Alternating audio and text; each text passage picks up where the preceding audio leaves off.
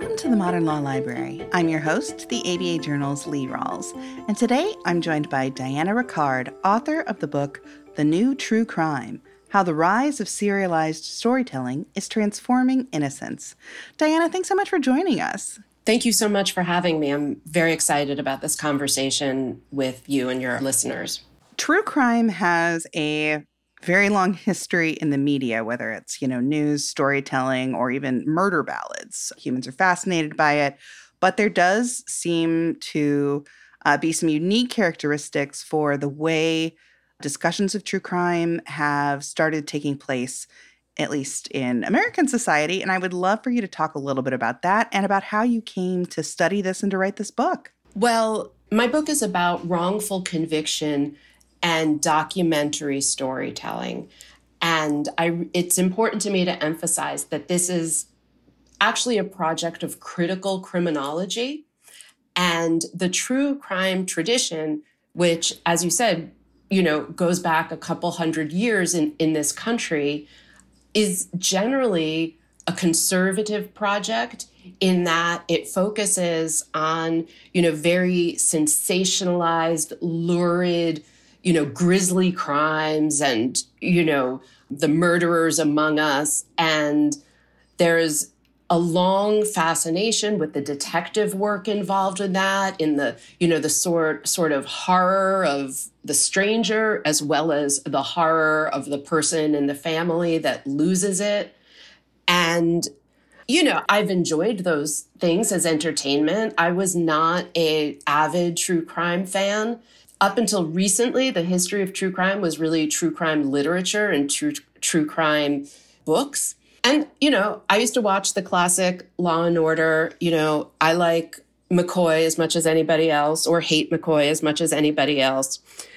But what happened was I became interested in wrongful conviction as something to look at academically in critical criminology.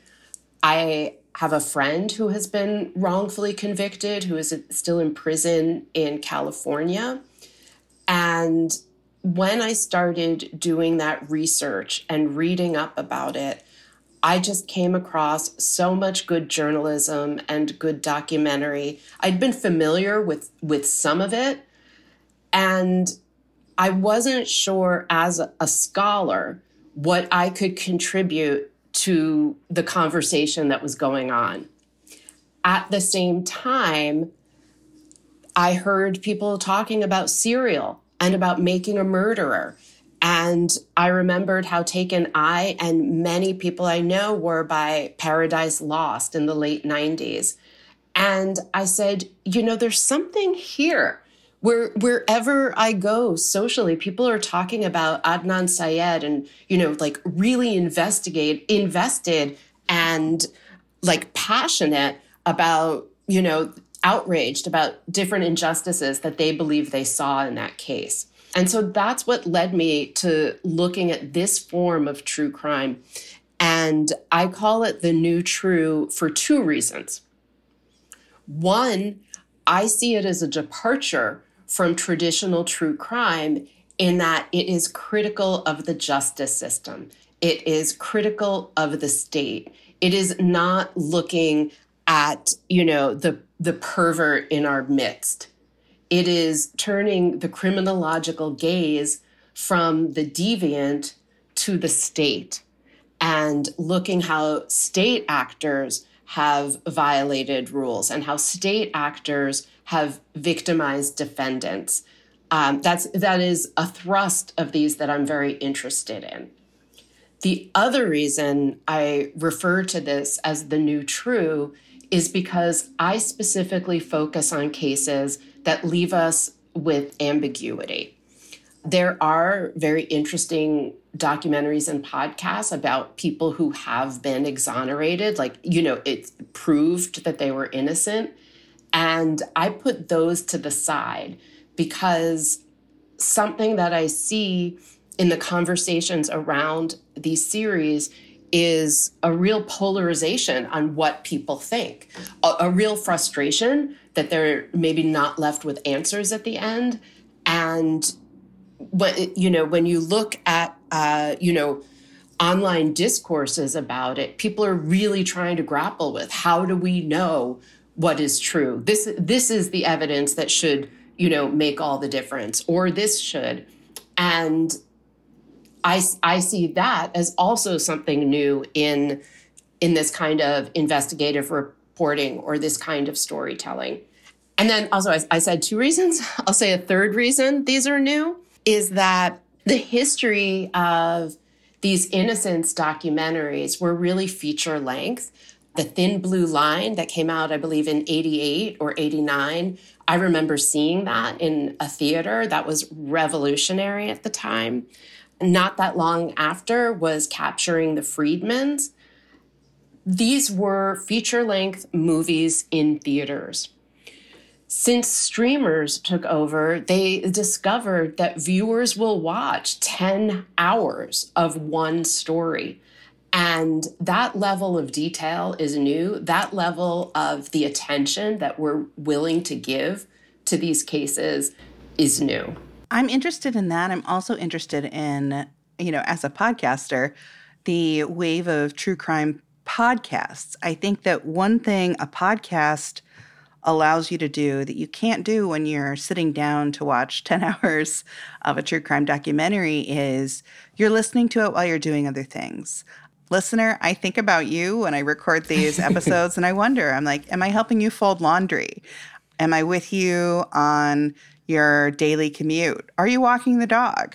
It's media that people can consume while they're doing other things. And that's a personal theory I have about why, some true crime podcasts really took off is, well, it provides some of the same content or intellectual stimulation that one of these documentaries would, but you're not having to sit down and pay attention and look at visual stimuli. You're doing whatever else you want to be doing.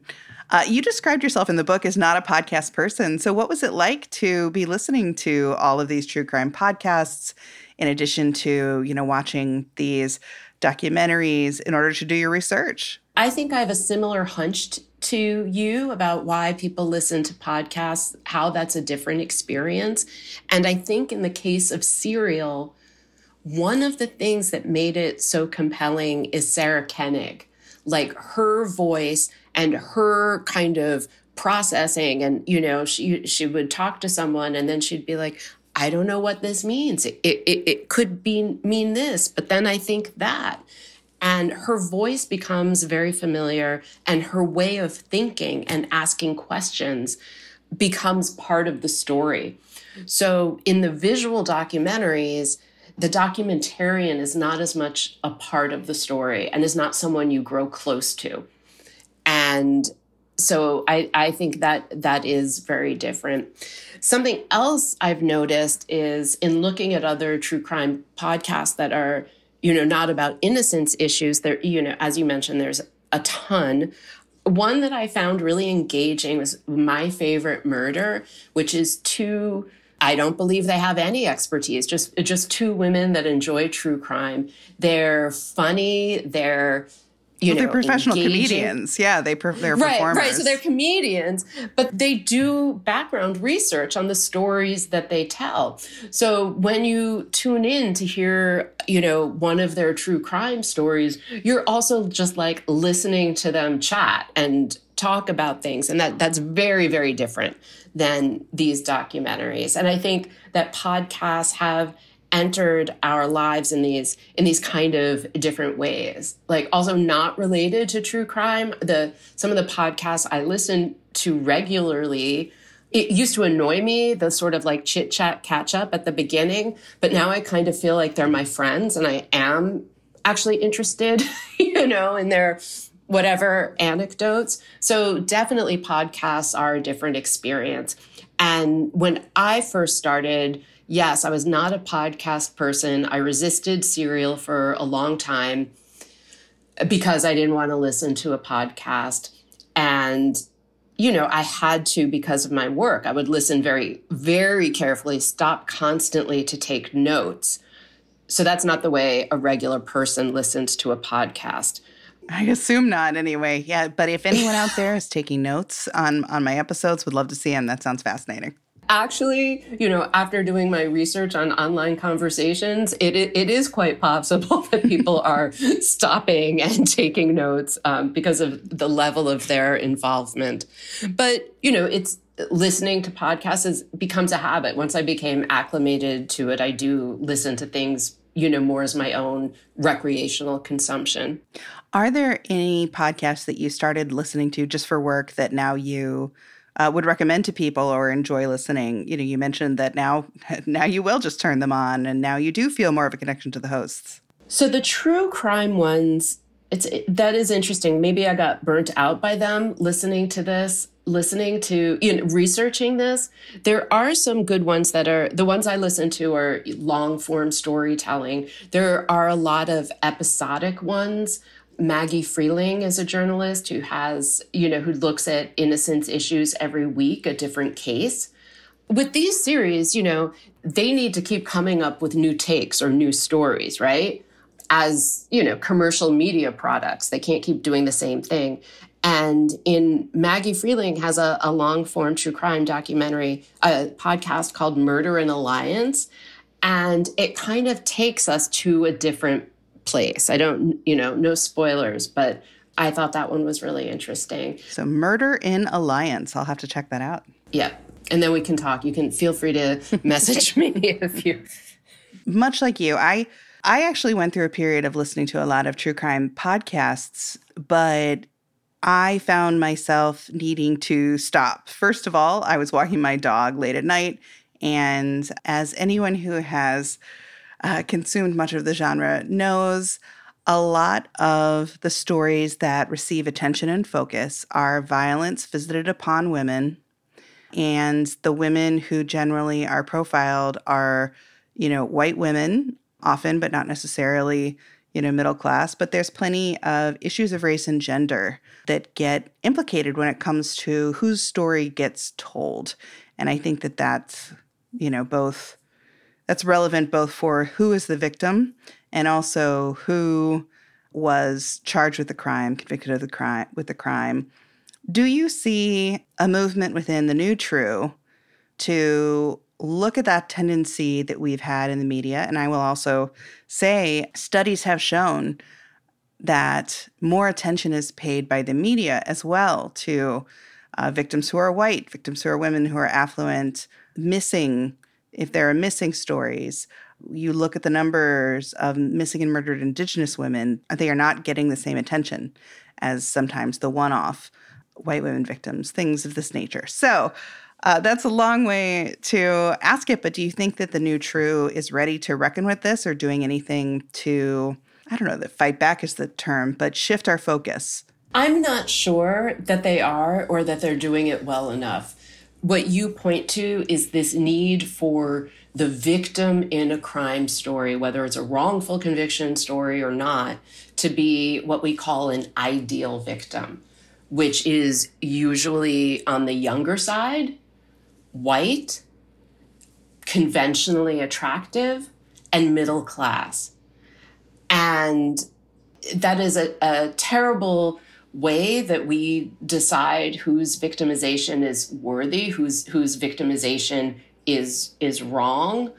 And it's also a terrible way that we bestow the mantle of innocence and victim. And I talk about this, I think most comes up when I look at the Atlanta murders podcast and documentary about that. Most of these series, the victims were white and middle class. The West Memphis 3, the victims were white boys. The others were, in Serial, Heyman Lee is an Asian woman, but she functions, I think, in the way she's talked about. In fact, I read an article called The Whiteness of True Crime, and they were talking about her, and it's like, she wasn't white, but she was middle class, she was very pretty, she was a high achiever, she was young.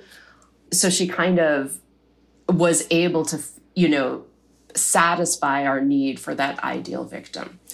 But in the Atlanta murders, the victims were impoverished mainly boys, impoverished Black boys in Atlanta.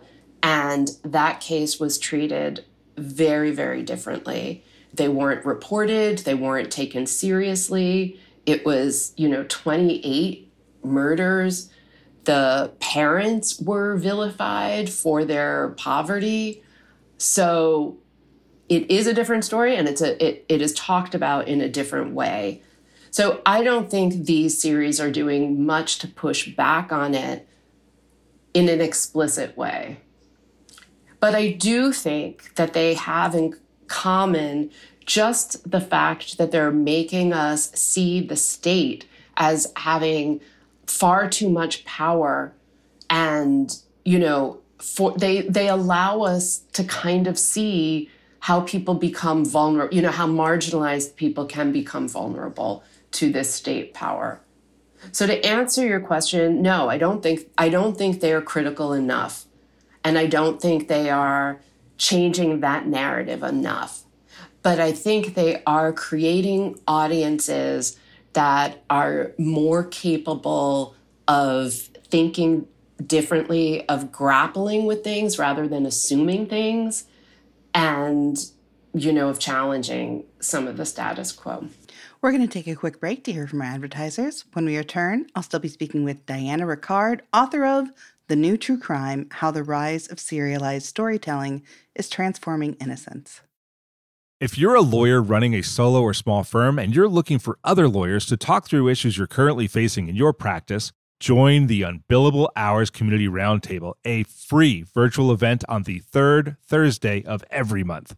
Lawyers from all over the country come together and meet with me, lawyer and law firm management consultant Christopher T. Anderson, to discuss best practices on topics such as marketing, client acquisition, hiring and firing, and time management. The conversation is free to join, but requires a simple reservation. The link to RSVP can be found on the Unbillable Hour page at LegalTalkNetwork.com. We'll see you there.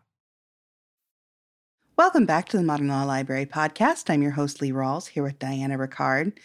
And Diana, something your book made me think about is the difference between crime journalism and, court reporting and these new true storytellers in who they're talking to, who their sources are. You had a great quote in the book that I'm going to read really quickly that, makes me think of this as well. Although true crime is always constructed through techniques of minimization, exaggeration, speculation, and point of view, both consumers and creators believe it to depict just the facts. But, as I can say as a journalist, the facts depend on who you're talking to and who you're getting it from. You mentioned earlier in our conversation, there in the past has been a more conservative bent to stories of true crime because the people who were being interviewed about it were generally the police or, the court system. The government often was passing along these stories. If you are a court reporter, you generally have a long-standing relationship with prosecution, with defense attorneys, with court staff. You know them. You have worked with them on a number of stories. Police will do press releases. The state's attorney will do a press release, and you quote from that. You may have an interview with the victim's family. It is not likely that a defense attorney is going to let you talk to their client. On the other hand, the true crime people are coming at this generally, in the cases you're looking at, these are innocent stories. So in general, the person has been convicted. And what do they have left to lose and they're agreeing to work with the new true storyteller, but the victim's family may not be willing to talk to them.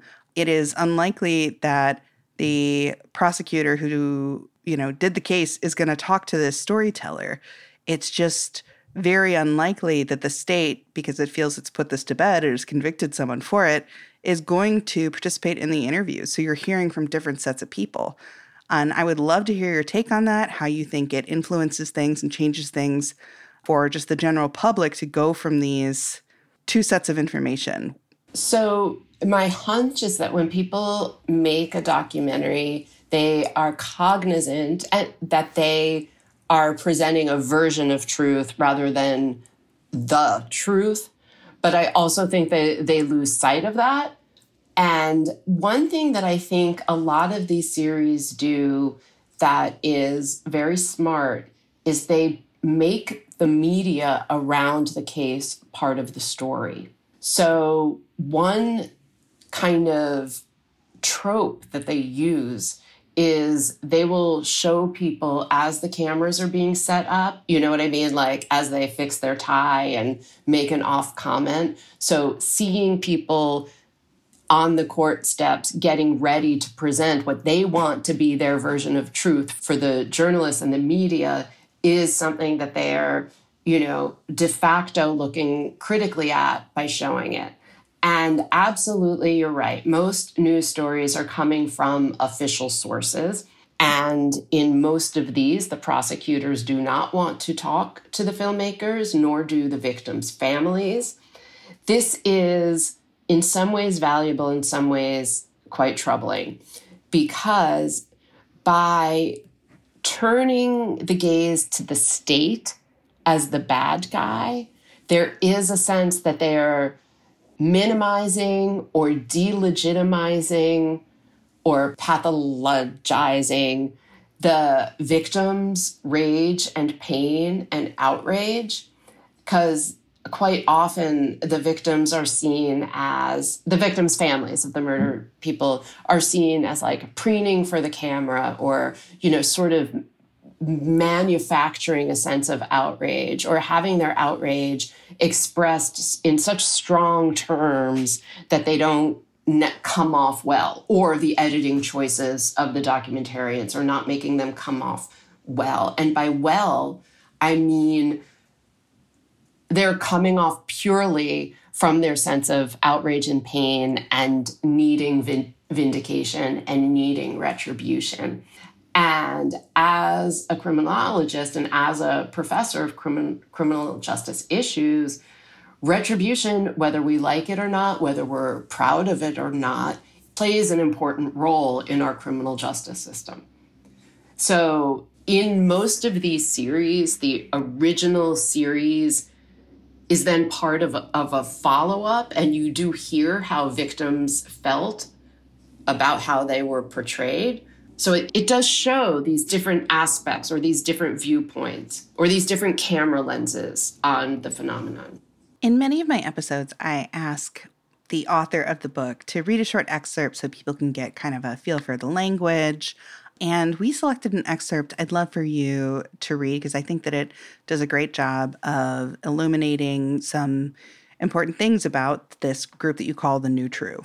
The New True all seek to humanize subjects deemed monstrous through the demonizing mechanisms available to criminal justice.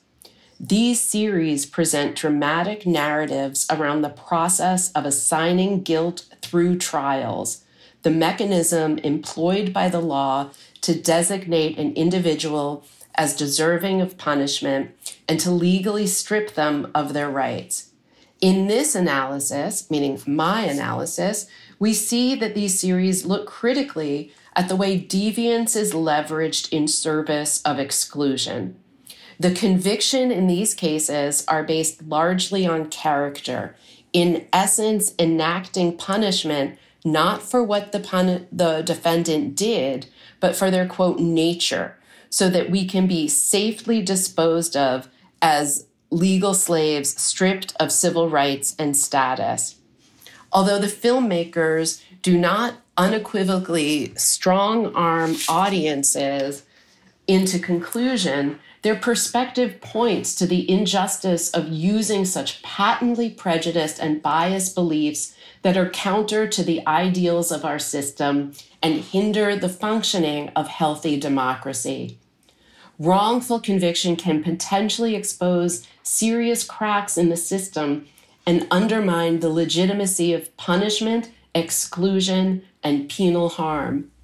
By making visible the manipulation of social deviance categories, the New True bring the criminal justice system into sharper focus.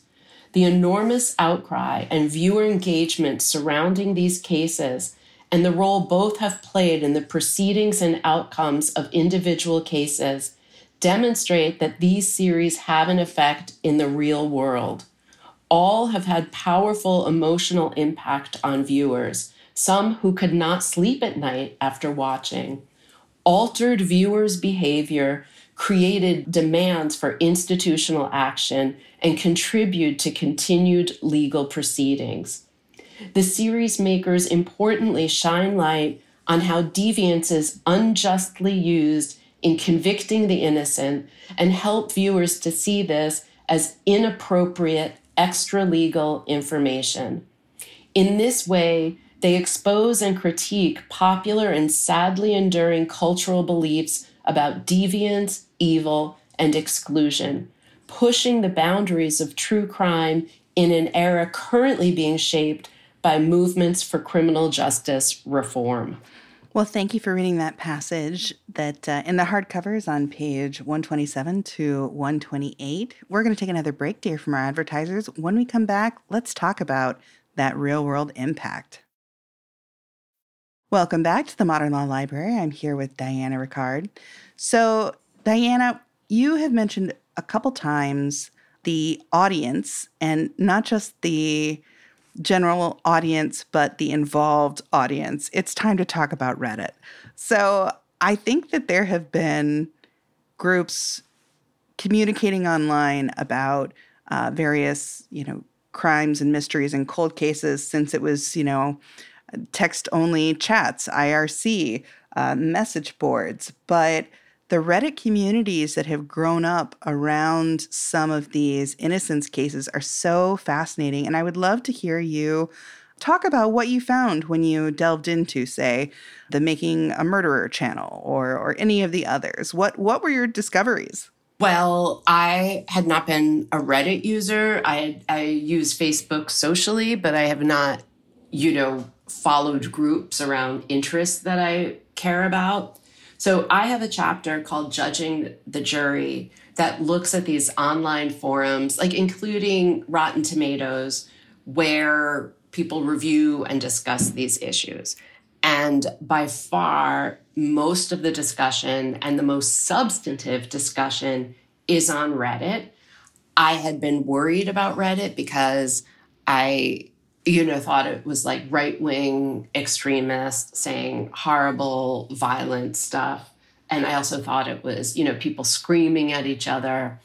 And I was quite surprised. I found on these forums or these threads, channels about these series to be incredibly thoughtful. Like in my chapter, I will say how many words a post was. It would be like 1,400 words.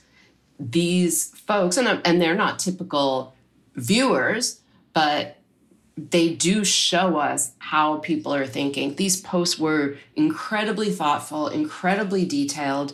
The discussions were polite. People who didn't agree were not insulting each other. And I saw comments in response to a very long, thread saying, thank you so much for this. I hadn't thought about this way. This really changes how I'm thinking of it. Or, you bring up the date book in Teresa Hallback's car. I didn't realize how important this was, but you're showing me that. And I thought that was very interesting, just that humanity is not as bad as I thought it might be. And I think that, one of the reasons I was excited to talk to your audience is, a legal podcast is because I feel kind of hopeful about people's understanding, the general lay public's understanding of legal concepts. And even if they're getting that understanding from entertainment. So people on Reddit would really, scrutinize in such detail the evidence that in the shows that are provided already in such detail. And people on Reddit did talk, like when I was talking about it, Atlantic Monster, they did talk about the racism and the racist way that case was framed. They also look, a number of the defendants in these come from poor rural environments where they are, the victim was more middle class, and the way that, rural poverty becomes cloaked in, these kind of deep beliefs about evil. The Redditors saw all that and were critical of all that. And one of the reasons I had that chapter in the first place was because I look so deeply at the way they present evidence and, kind of do a textual analysis of, what the arguments are that the defense is making, the prosecutor is making, the documentarians are making. And I wanted to see what was pervasive, what was persuasive to users, to Redditors. And it was just very illuminating. Absolutely. I will say Reddit is like a lot of little federations. Channels are run by volunteer moderators. So if you were looking for some screaming or horrifying right-wing viewpoints, you could find that. But yeah, no, I think that it is always interesting to see how much time people are prepared to devote to analyzing this. You say a 1,400-word post, someone spent their spare time putting that together. And one thing I will say is when it comes to Innocence, just to ground people in my own experience and where I'm coming from talking about this, when I was in grad school for journalism, I was at Northwestern University, which has a very famous Innocence project, which I did not work with directly, but was around. And while I was in grad school, it coincided with the governor of Illinois deciding that since there had been 14 exonerations at that point from Illinois' death row, something was deeply wrong with the Illinois justice system's capital cases. And eventually, he froze the death penalty. Eventually, he exonerated everyone, converted the sentences to life in prison, and Illinois no longer has a death penalty. A lot of the exonerations, many of them were DNA, but as you mentioned in the book, that's actually not how many of the Innocence cases end up being solved or coming out. It is often, misdeeds, etc. Many of the concepts that were deeply puzzling to people in Illinois in 2003, 2002, 2004, as all of this debate was happening, I think are now more generally accepted, and it's because of the popularization of them. I'm going to bring up an example, which is false confessions. In the early 2000s, as we were having this public debate, I heard over and over again, but no one would falsely confess. Who would say they'd done something? How could you say, yes, I killed my sister, when you didn't, when you were innocent? Who would do that? But I heard the interview tapes from a case that sticks with me back in grad school where they were playing this for us to show us how this could be done. The case was very sad. It was a teen boy, and in the hours of questioning and interrogation, he became convinced because the police officers kept suggesting, well, have you ever kind of done something without, have you ever sleepwalked? Have you ever done something without, really fully knowing it? Became convinced he'd killed his little sister. And he, it was proven that it actually had been, I think it was an intruder, but showed me, oh yeah, false confessions happen through a variety of ways, but that was not publicly accepted. But false confessions now I think are more generally understood as a phenomenon. I mean, that's my perception. Is that what you were seeing in some of these true crime podcasts, that people were more accepting of instances like false confessions or forensic evidence that turns out to be junk science? Sadly, not enough. So false confessions, I think now there is a greater understanding that they happen. We've had video of seeing, what is wrong in Making a Murderer. I don't know if you saw that one, but the video coerced investigations of Brandon Dassey are they're so excruciatingly painful. It is impossible for me to believe that someone could watch that and think that that was a legitimate confession. And there are others that we see in these series. And there is a lot of evidence and understanding of the different ways these coercive techniques work to elicit a false confession. There's a lot of knowledge about, who is more susceptible to doing that. And yet, as far as I know, still, a confession is one of the most persuasive things to a jury. Even juries who see those tapes.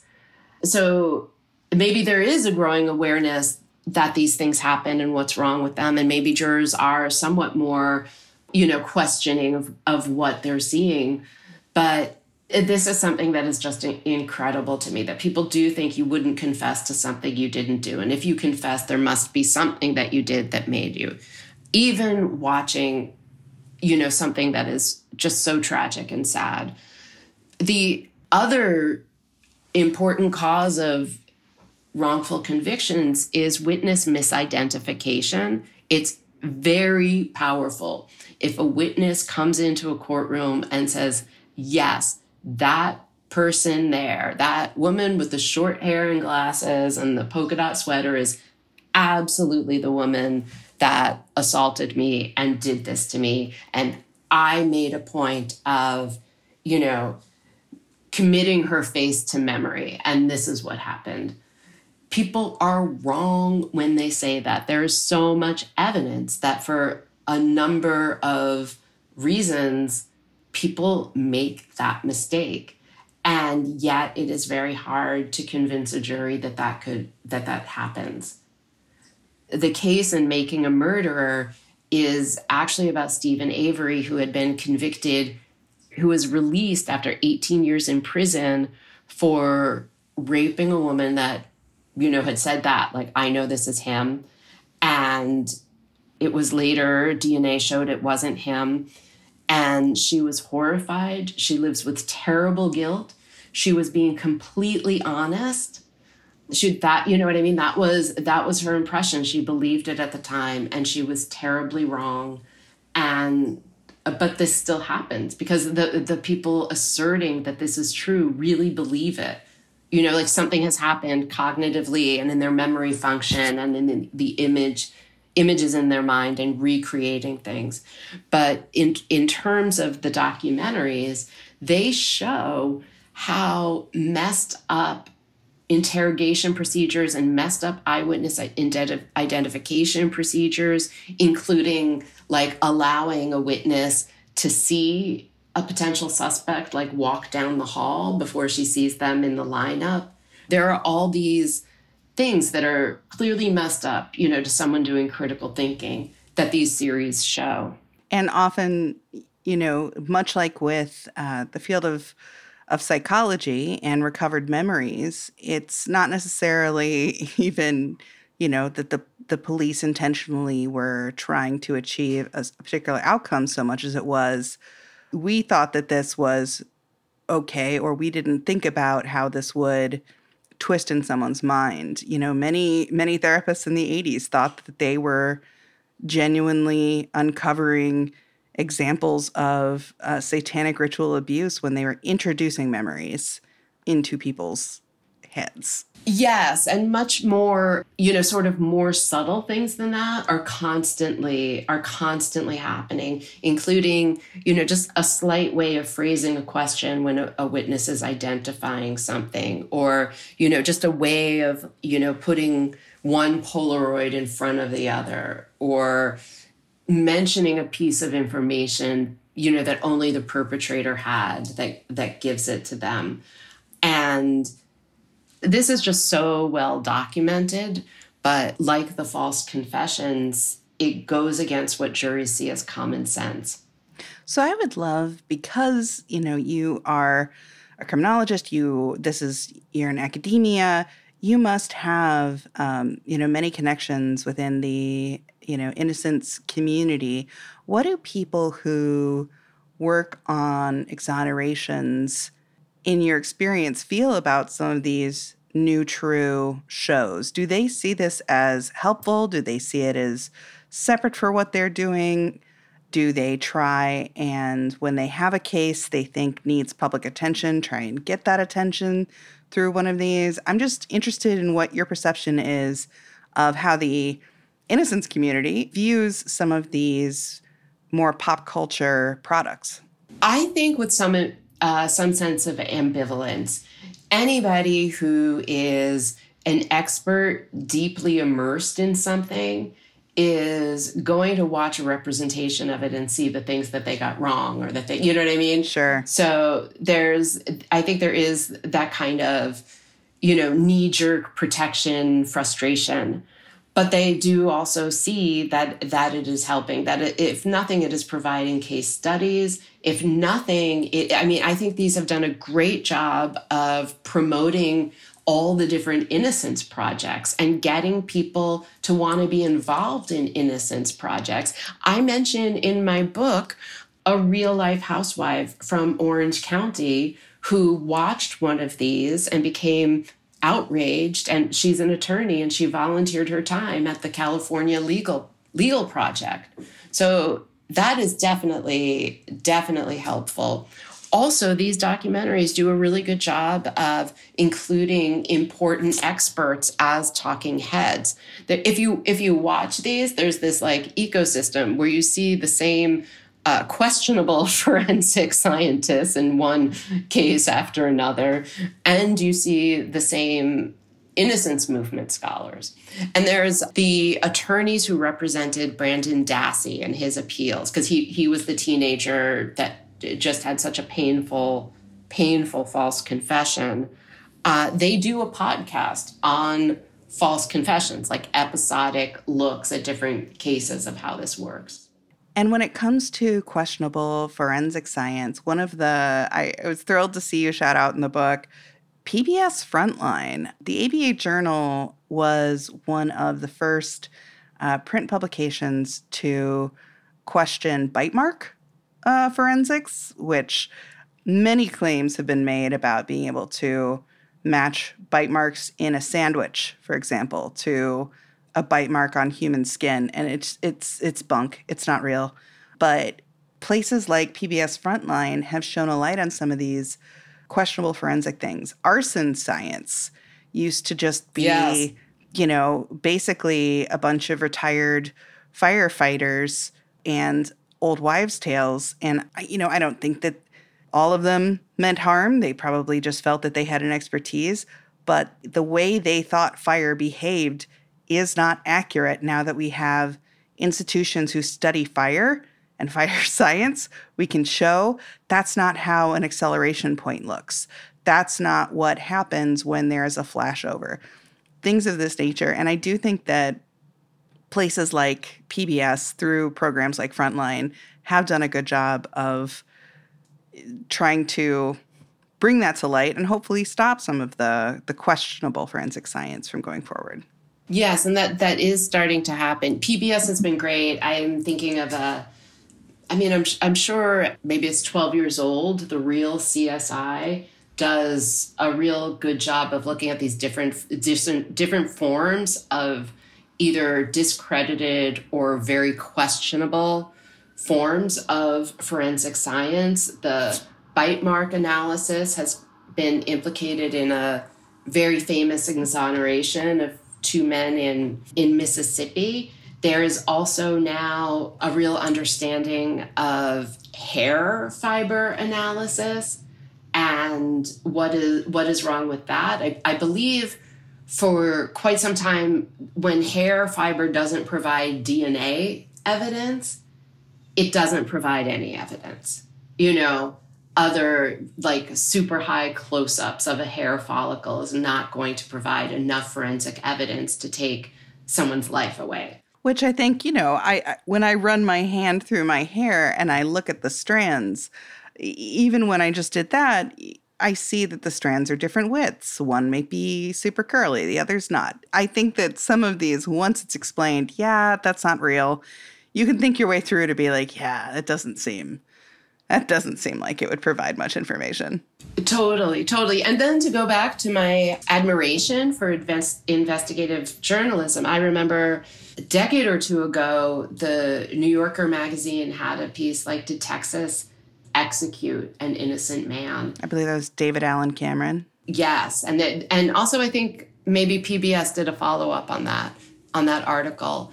But it explains what you just said about these changes in, fire analysis and the way it did used to be considered, quote unquote, an art, a fire investigator would go in and sort of use their intuition or their experience, but, not really these scientific methods of analyzing and how kind of informal it was. And I think another thing these documentaries are exposing is this real lack of professionalism, in these rural areas where the law enforcement aren't particularly well trained and everybody knows each other and, no one is going to contradict. Well, and the coroner doesn't have to be a doctor. In so many jurisdictions, the coroner is an elected position without any sort of, degree required.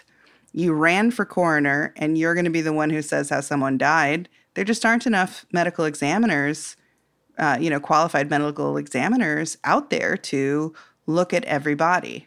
Absolutely. And some of these small rural communities they're depicted in An Innocent Man and they're depicted in Making a Murderer are just really distrustful of people that, they haven't been working with for 20 years. And, one person writing about the prosecutor's office and the law enforcement in Ada, Oklahoma, which was where the cases regarding the Invisible Man took place, was like, this is deliverance country, meaning the movie. There's a difference in resources. I grew up in a town with 400 people in it, and there wasn't a grocery store, let alone a forensics lab. So, Right.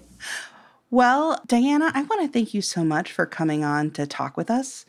Obviously, readers, listeners who are looking to read more can pick up the new true crime, How the Rise of Serialized Storytelling is Transforming Innocence. But do you have any other recommended reading for people who are interested in this as a topic, how the new true is influencing innocence? Would love to hear any recommendations you have for the listeners. Well, there are two books, general nonfiction, not scholarly books, that I think touch on some things that we didn't talk about, which was the sort of journalist-subject, documentarian-subject relationship, which is, this gets to that objectivity we were talking about. Mm-hmm. Like the documentarian Andrew Jarecki, who did the Jinx, the Robert Durst case, who ended up kind of proving that he was guilty based on something he said on the subject said on a hot mic. Mm-hmm. That is a real twist on this idea that most of these defendants who are participating in these interviews are expecting the documentarian to be their champion and their advocate, not just reporting the facts. And that's why they want to participate in that. There's a book that explores that kind of journalist-subject relationship in depth. It's an older book by Janet Malcolm called The Journalist and the Murderer. Janet Malcolm, read anything she's written. Honestly, Janet Malcolm is a queen. Absolutely. Then we were talking at the beginning about the interest in true crime. By far, readers of and consumers of true crime are women. There's some speculation on why that is the case. But Rachel Monroe wrote an incredible book called Savage Appetites that looks at what are the types of fans of true crime. I mean, it's a great read. There's really fascinating portraits in there. So those, I think, more for a general reader would be very interesting.